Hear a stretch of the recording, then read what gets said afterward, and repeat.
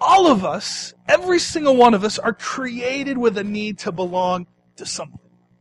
It's just the way God made us. From the very beginning of time, when He created Adam and Eve in the garden, He created Adam, and as He was going through the creation process, He created the sun, and He said, this is good. He created the star, it's good. The water, it's good. The plants, it's good. The animals, the earth, it's good, it's good, it's good, it's good, it's good. And then He created man, and He looked at man and man's aloneness, that he didn't have a partner on this world, and He said, it's not good for man to be alone. And it wasn't good for Adam, and it's not a good for us. He created us with this need to have people in our lives. We grow best in the body of Christ when we grow together. It's in the midst of community. I shared with you a quote that I heard a pastor say in Nashville as he was resigning from his church. He said, when I created this church, I created it with this belief that everybody's welcome. Everybody. It doesn't matter where you are on your spiritual journey. It doesn't matter what you've gone through. It doesn't matter your financial status. It doesn't matter your race. Or it doesn't matter. It doesn't matter. It doesn't matter. Everybody's welcome. Why is everybody welcome? It's because nobody's perfect. None of us. There's only one perfect man to walk on this earth, and His name was Jesus. And I'm sure we don't have a Jesus in this room.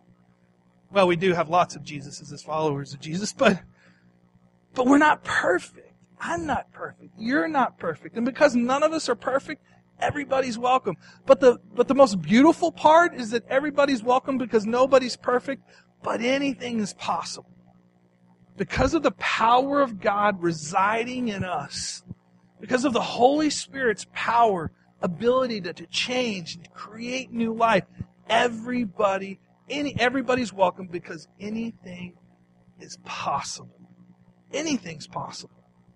And we want to be a place where people can belong.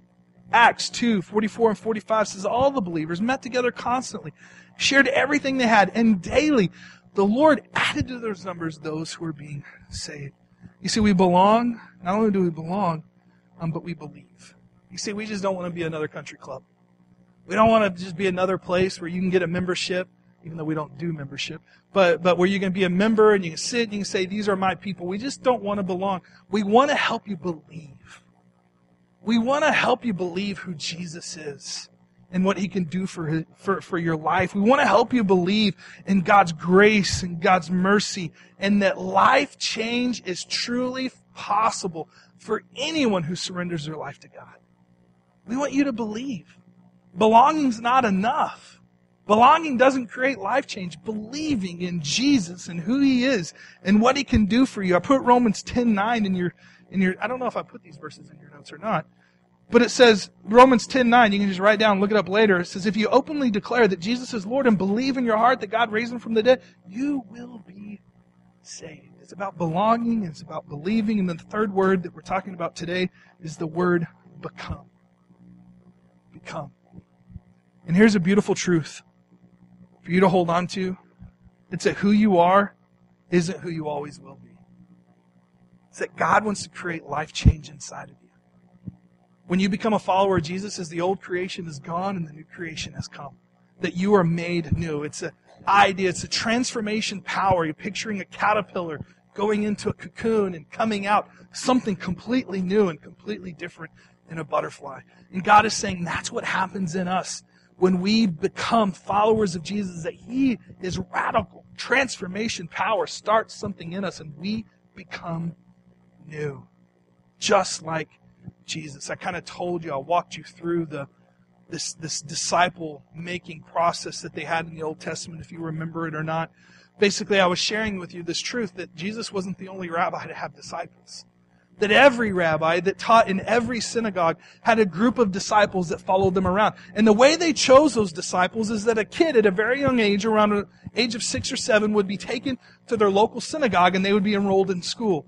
And then after studying the Torah for a few years and memorizing it, become a part of their life, if the leader and the teacher of the synagogue felt like they had what it took to continue to study, they would be allowed to continue to study. But if they didn't, they would be sent home to learn their family trade, their family business, whatever that was, a carpenter, a fisherman, whatever, a tent maker, a net, whatever. They were sent home to learn the family trade. And then they would continue to learn. And this would happen 2 or 3 different times of weeding out the best of the best and sending people home that didn't have what it took, that wasn't staying up on their studies and wasn't showing the exceptional ability to understand the Scriptures, and not just the Scriptures, but what other rabbis taught about other Scriptures and the oral tradition of the church. I mean, they were engrossing themselves in God's holy word in the Old Testament. They were just absorbing these letters and this lifestyle from these rabbis that were being taught. And after they got to a certain age, they would approach a rabbi to become one of his disciples. And the rabbi would begin to question them. They would ask them about what they learned and what they understood. And they would ask them what other rabbis had taught and the oral tradition and what true knowledge that they had. And if they had what it took, and they were on top of their game and really understood, this Scripture, if they were the best of the best, the rabbi would look at them and say, "Come, follow me." And they would follow. Everywhere. From town to town, from synagogue to synagogue. This rabbi, they lived their life in the shadow of this rabbi, learning from him. And then as they grew and as they learned, at some point they would become a rabbi themselves and a teacher and teach what he taught. And they would make disciples that were underneath the teaching of this rabbi that they learned from. Does this make sense? And then we enter Jesus at the age of 30, going up to these 2 guys who were learning they were apprentices under their father as fishermen. And they said, "Hey fellas, James and John, take down your nets and come and follow me." The Scripture says immediately James and John threw down their nets, left their family, and followed Jesus. Why? Because Jesus was a teacher. He was a rabbi. And he was looking at these men who over and over and over again throughout their lives heard, "You don't have what it takes. You don't have what it takes. You don't have what it takes." They heard a rabbi look at them and say, "You have exactly what it takes. You can be just like me." I mean, feel the weight of the Son of God. They weren't quite sure who he was yet. But the King of Kings, the Lord of Lords, looking at a group of men and women and followers and saying, "You can be just like me." And that's what he meant. When he says, John 14:12, he says, "I tell you the truth, anyone who believes in me will do the same works I have done, and even greater works, because I am going to be with the Father." You can be just like me. Jesus 25:40 says, "I assure you, when you serve one of the least of these, you were doing it for me." You can be just like, you can become like Jesus. And that's what we're talking about today. Becoming. Becoming. But what are we supposed to become? Just 4 words. These aren't the only 4 words that we're supposed to become, but as I was preparing 2 weeks ago, and even in light of this week and the craziness that's happened in our nation, these 4 words ring true in my heart of what we're supposed to become. And the first word is this. It's that we're supposed to become love.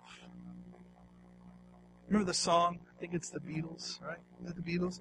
All we need is love. Do-do-do-do-do. All we need is love. Is how it goes. Do-do-do-do-do. All we need is love. Am I the only one singing? Love. Love is all we need. And it's true. That's who Jesus was. The Scripture actually says God is love. Period. Exclamation point. God is love. And if God is love, if Jesus is love, and we're supposed to become just like Jesus, then what that means is that we are supposed to become love. In a world that is desperate for it, in a world that is chaotic, in a week that has absolutely been ridiculously insane, it needs love. It needs love. And that's what Jesus said. Jesus said you can become just like me. When you become just like me, then you begin to love just like me. Paul wrote this in Ephesians 5:1 and 2. It's such a good verse. He says, watch what God does, and then you do it. Like children who learn proper behavior from their parents, mostly what God does is love you. So keep company with Him and learn a life of love.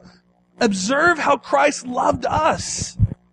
You might want to circle that. Observe how Christ loved us. His love was not cautious, but extravagant. He didn't love in order to get something from us, but to give everything of Himself to us.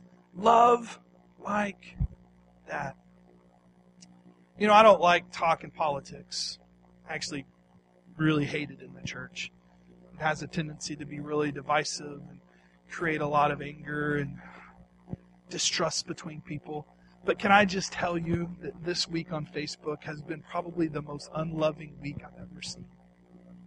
It's so unloving. It's unloving for people. It's been unloving for the church. And I say not one community, I mean the church as a whole. It's been really, really unloving. It's been a lot of, we won, you lost. It's been a lot of, just get over yourself, stop your crying. It's been a lot of, you guys are evil, I can't believe you would vote for a person like that. It's been a lot of just stupid words. And there's a different commandment that God's given us, and that is to love. And what I believe is that in the chaos of what our country looks like right now, and it's pretty chaotic. Now, I'm sure for those who have been on a little bit longer journey than I have, there's probably been moments in our history that look a lot like this. And so it's kind of like, this is not something new. I'm sure, from some of my older saints have experienced things like this. But what I do know is that this can give the church an unbelievable opportunity to love people. To really, truly love. And the thing that God has been teaching me this week that I've known, but haven't always lived, is that love only happens up close. It only happens up close. Charity can happen from a distance. Charity happens from a distance, but love only happens when you can put your arm around somebody. When you can draw them into a deep hug, and you can listen to their story, and you can grieve with them and mourn with them and weep with them and just show them love. Love happens up close. It doesn't happen from a distance. There's a scripture Paul wrote in Romans 12, 9-18 that God put on my heart this week, and I've not been able to escape it. This one wasn't in my notes 2 weeks ago, but I think it means something strong for the church today, and this is what it says. Romans 12, 9-18 in the New Living Translation. It says, don't just pretend to love others. Now that sentence might preach a little bit. Don't just pretend to love others. We give a lot of lip service about loving people, but actually giving hand service to that love and making it expressive is a little bit different. It says, don't just pretend to love others. Really, really love them. He says, hate what is wrong, right? When we see wrong, when we see injustice, when we see evil, man, we're supposed to hate that. But we hold tightly to what is good. Love each other with genuine affection and take delight in honoring each other. There hasn't been a whole lot of honoring going on in our world this week. And there wasn't a whole lot of honoring going on in our world for the last 8 years in our country. The Scripture says to honor each other. Then he goes on. Paul says, never be lazy, but work hard and serve the Lord enthusiastically. Rejoice in our confident hope. Be patient in trouble. How many of you believe that our country is in trouble? It's okay. I do too at times. And the Lord says to be patient in trouble. And keep on praying. Keep on seeking God. Keep on praying. When God's people are in need, be ready to help them. Always be eager to practice hospitality. Bless those who persecute you. Take a deep breath after that one. It's not easy, is it? Bless those who persecute you. Don't curse them. Pray that God will bless them. And I know you're saying the same things that I say, but Jared, you don't understand what they said about me. But Jared, you don't understand what they've done. But Jared, you don't understand. And I've been saying the same thing to God. God, but you don't understand. But God, you don't understand. And I think He does understand. I think He gets it completely. I think Jesus walked in this earth on a very traumatized part of the country where the Jews were oppressed by Romans, and He was eventually crucified by Romans. And on the cross, as He's giving out His last breath, He looks to the Father and He says, Father, forgive them, for they know not what they're doing. Now, if that doesn't sound like a blessing, I don't know what is. And so He asks us to do the exact same thing that Jesus did. And He says, bless those who persecute you. Don't curse them.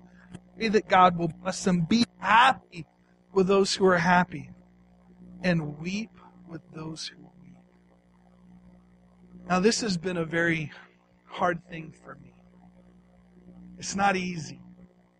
My sinful flesh at times has a tendency to want to gloat when I win and someone else loses. And I'm not saying that I feel like a winner this week, because I definitely don't. But that's my sinful flesh in a lot of things. And if the Cowboys beat the Pittsburgh Steelers this week, there'll be a part of me that will want to gloat when John is weeping.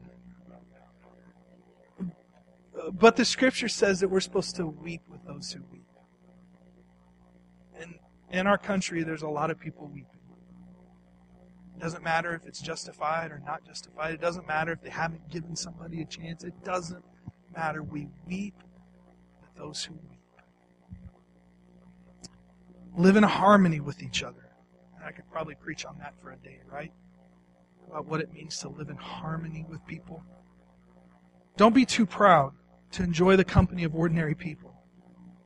And don't think you know it all. There's a few of us there that struggle with that from time to time.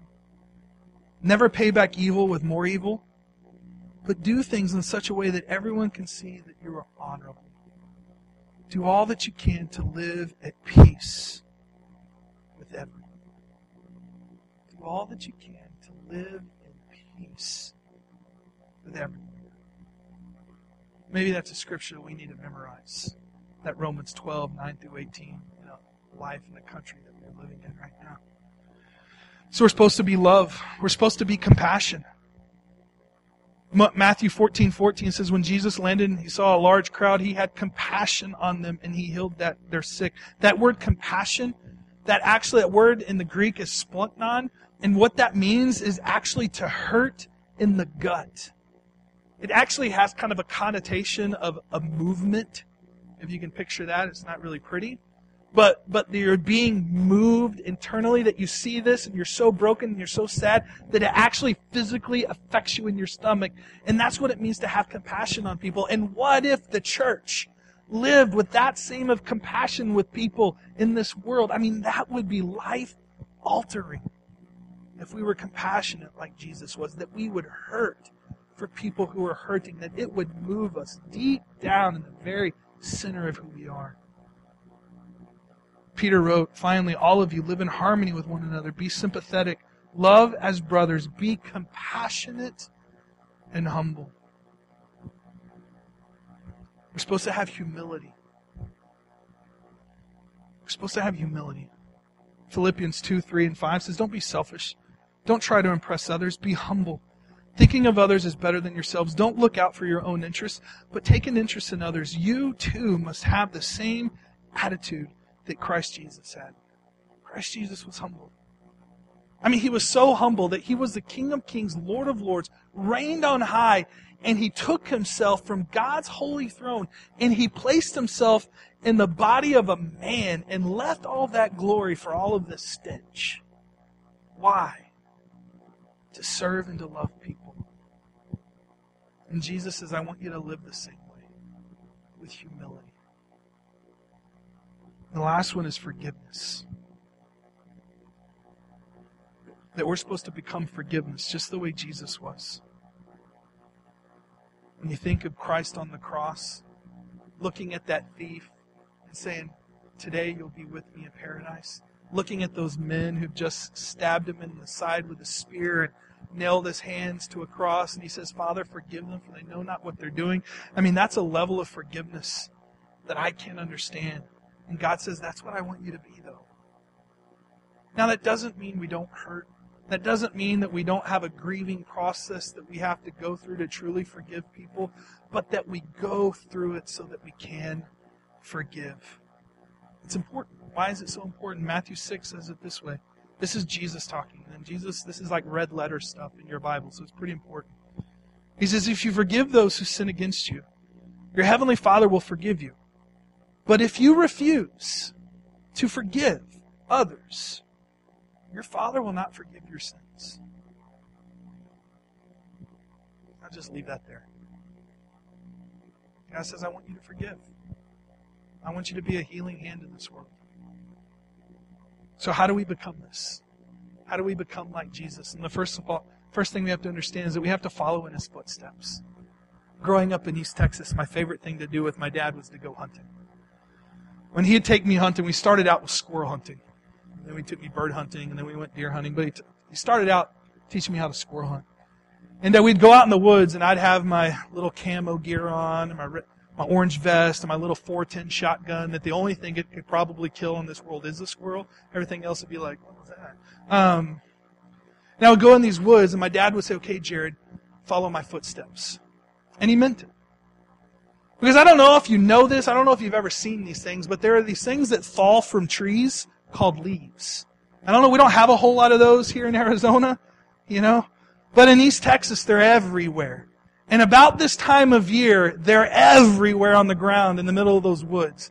And my dad grew up in those woods, and he knew how to hunt, and somebody had taught him. And he had this way of being able to find the path and to understand where to step, that when he hit a leaf, it wouldn't go crunch. But me, I would just make all this racket. If you make all the racket, you can't do any hunting, right? And so he would walk in these woods silently and quietly through these woods, and he'd say, Jared, follow in my footsteps. And I would follow. Wherever he would step, I would step. And if I didn't step where he stepped, guess what you heard? And he would look back and be like, follow my footsteps. Follow my footsteps. Everywhere he would step, I would step. And he just knew. In those days that he'd say, okay, Jared, it's your time to lead. And he followed my footsteps, we'd find ourselves trapped in like brambles. And we wouldn't see any squirrels. Because I didn't get it. I couldn't see it. I couldn't figure out the path. But my dad always knew where to go. And as followers of Jesus, as disciples of His, it literally means for us to follow in His footsteps. Ephesians 5:2 says, keep company with Him and learn a life of love. How do you keep company? What does that mean? That means you buddy up as close as you can to Jesus. And you keep company with Him. That also means we have a choice not to keep company with Him. That it's your choice to be as close as you can and follow in His footsteps or not. That's your choice. James 4-8 says, come close to God. And guess what will happen? God will come close to you. So how do you become like Him? As you follow in His footsteps. How do you follow in His footsteps? You study His life. You study His life. I just want to tell you that if you kind of stuck to the Gospels, Matthew, Mark, Luke, and John, and you spent your time reading those things, I think you'd be okay as a follower of Jesus. Not that the Old Testament and all of Paul's writings and Peter and Revelations don't have a lot of stuff for us to learn, but I think that if we just stood and studied His life more than anything else, I think as followers of His, we'd probably get it right. If we dug in to the way Jesus treated people, and we modeled that in this world, if we dug into the things that Jesus said and the grace that He lived and the forgiveness, I think we would be okay. Ephesians 5:2 in the Message says, observe how Christ loved us. Really dig into it. Let me give you one last thought. If you want to become like Jesus, how do you do that? Is that you know that you don't create the light. I mean, when I think about living with grace, and I think about living forgiveness and love, I start to feel a little overwhelmed. Anybody else? It's like, that's hard. That's hard to do. That's hard to get right all the time. Well, the good thing is I don't have to. That there's one that can come and live inside of us that can give us the strength and the power to live that way. Anybody go outside last night after dark and see the moon? It was banging last night. I mean, it was bright. It was about as full as it can get. And not only, the moon was shining. It was so bright. Haley and I were driving by one of the mountains. I don't know which one it was, but you could see the whole thing. And I said, I think I could hike that thing tonight without a flashlight. Not that I want to, or I'll probably die of a heart attack in the process, because I'm a little out of shape right now. But it's so bright, I think I could without a flashlight. And then I thought, here's the deal, is that moon's not really shining anything, right? There's no such thing as moonlight. Moon doesn't create light. It reflects it. It reflects the sun. And what would happen if we became a bunch of little moons in this world? And we began to reflect the sun to this hurting, broken world that we live in. What would it look like if we reflected Christ in us and out of us? Look, we can't manufacture light in us, but we can sure reflect that Jesus is light to this world. Colossians 1:27 says, "For God wanted them to know that the riches and glory of Christ are for you Gentiles too, and this is the secret." Does anybody want to know the secret? This is the secret to life. Christ lives in you. This gives you the assurance of sharing His glory. Acts 1-8 says, "But you will receive power when the Holy Spirit comes upon you, and you will be my witnesses, telling people about me everywhere, in Jerusalem, throughout Judea, and Samaria, and to the ends of the earth." How will you be able to do that? What does the Scripture say? Because of His Holy Spirit in us. And if you've repented of your sins and asked Christ to be Lord of your life, then God placed His Spirit inside of you. That same Spirit that He's talking about to His disciples lives in you. And we get to be the light to this world, the balm that soothes broken places. When I was in Missouri, our church, our youth ministry was having a fish fry as a fundraiser. We might do that sometime, just as a church, have a fish fry. Some good stuff. Not as a fundraiser, but just to be together. I learned how to fry fish pretty good. But that day I was just learning. And I was like 22, 23 years old, and I was in this youth ministry, and these old ladies were cooking all this stuff in the commercial kitchen that we had in our church, and I was in there mixing it up with them, trying to stay out of the way. And they gave me one job. And that one job was to stir the green beans. How do you mess that up, right? Just stir the green beans. And I was back there, and I was stirring my little heart out with that big metal spoon and that boiling pot of green beans. And I thought, you know what, I'm going to go talk to a few people. And so I left that spoon in that pot of green beans, and I went out and I started talking to kids and hanging out with people and just goofing around in the kitchen. And I came back to that pot about 15 minutes later thinking, I need to stir those green beans, and I grabbed that spoon. And guess what happened? That spoon went across the kitchen. And I opened up my hand, and instantaneously I had this bubble burn across the inside of my fingers and across my palms where I had grabbed that big metal spoon and that pot of boiling green beans. And it was a baroodle. And I don't know which one of these old ladies was like a little old witch doctor type, woman. But she grabbed this pan and she poured some like neon green secret sauce in it. I don't know what it was. And she said, "Now just stick your hand in this." And I stuck my hand in this weird, gooey, green liquid. And instantaneously, that heat began to be pulled out of my hand. Now, I still had a blister, but the pain was just diminishing, as this balming effect just began to heal my hand. And as I was thinking about Tuesday night, and about how people were reacting on Wednesday and Thursday, and how people were talking on Friday and Saturday, and all the things and posts that I was witnessing on Facebook, and the brokenness and the sadness and the frustration and all those things, I thought of that story. I thought of that moment. I thought, God, help me to be a balm on people's broken wounds. Because people are hurting right now. And I don't care if it's justified or not justified. It doesn't matter. What matters is that there is a burn. And that God and Jesus has asked us to be His healing grace in their lives. And regardless if they're weeping for good reasons or not, the Scripture tells us to weep with those who weep. And to love those who need loving. And that's what I want us to be as a church. Now, we're a small church. This little town of Santan Valley. It doesn't really make up much of the electoral college, if you will. But we all have people that we can love. And we can show grace to. And we can soothe that burning place in their life. It doesn't matter what religion they are. It doesn't matter what race they are.